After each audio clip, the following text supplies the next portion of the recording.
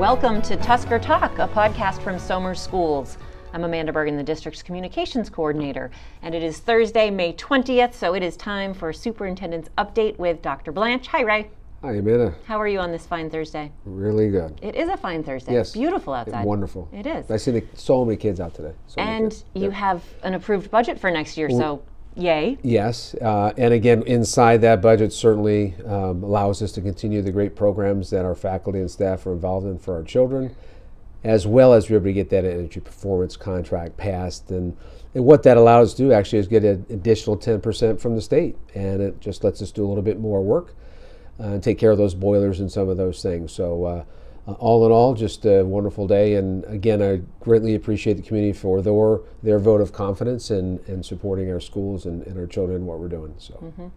And we have two trustees who were elected, one again and Yes. one for the first time. Right, so we have Heidi Cambreri, who is here for another term with us, and then we have Nick Mancini, who'll be joining us this first time around. So very much looking forward to anytime you have a team and you get one new player on the team, it's a whole new team because there's dynamics and different components that work in there, and really looking forward to again leverage the interest and talents and support from our new board member, and then continue with the rest of the board as we move forward. So Great. Well, congratulations to them. great. Yeah, agreed.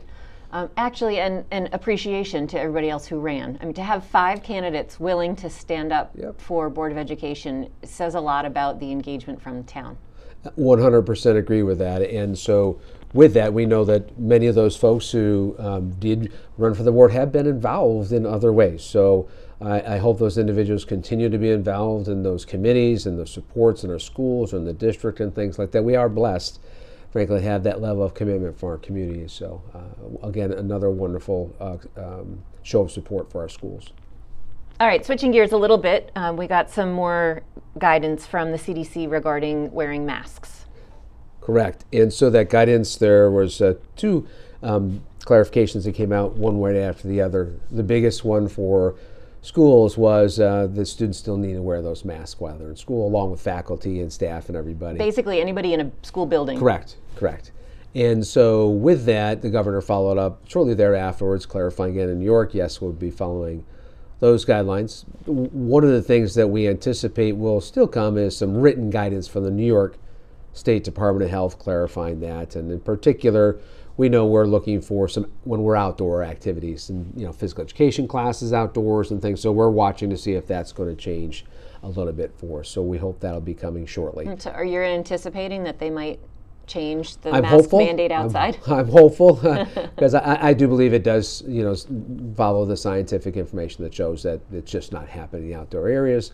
So we have just a couple more days of school before we head Memorial. So I'm hopeful we get that before the break or just over the break. So when kids come back, we can make that adjustment for outdoor activities. That'd be great. Yes. And what are you hearing about masking for next school year?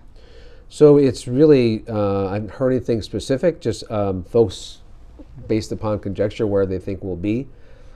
I would anticipate that we'll still need to wear those masks, in particular at the elementary level, I would say. As you're talking about 5-year-old, well, actually, in the start of the year, there's some still 4-year-olds before they hit that 5-year-old mark. So who knows if there will be and or what level of kind of participation there might be in vaccinations. And so there's going to be students that are in our schools that are still not vaccinated. And hopefully our adults continue to get that. The number of 90-ish% is where we believe right now. And so that's still going to be probably the need to have masking there. Secondary now, I'm not sure how they'll approach that because we're hearing continually that our students are choosing to go ahead and get those vaccinations for those kids 12 and older.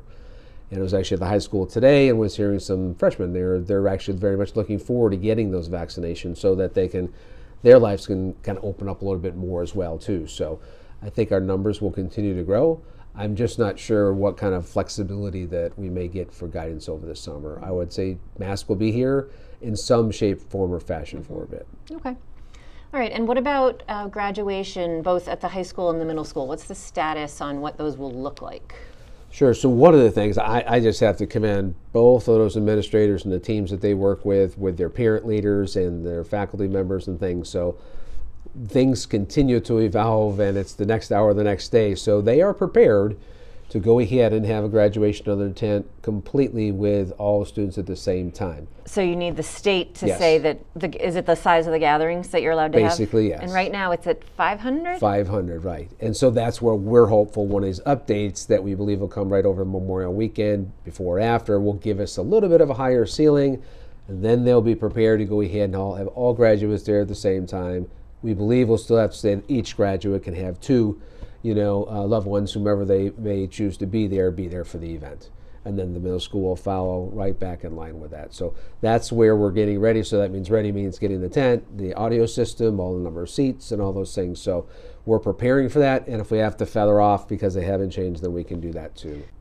All right, thank you so much. And next week we're all off for the Memorial Day weekend, so we'll pick back up with our superintendent's updates in 2 weeks. Great. Thanks, Amanda. Thanks, Ray.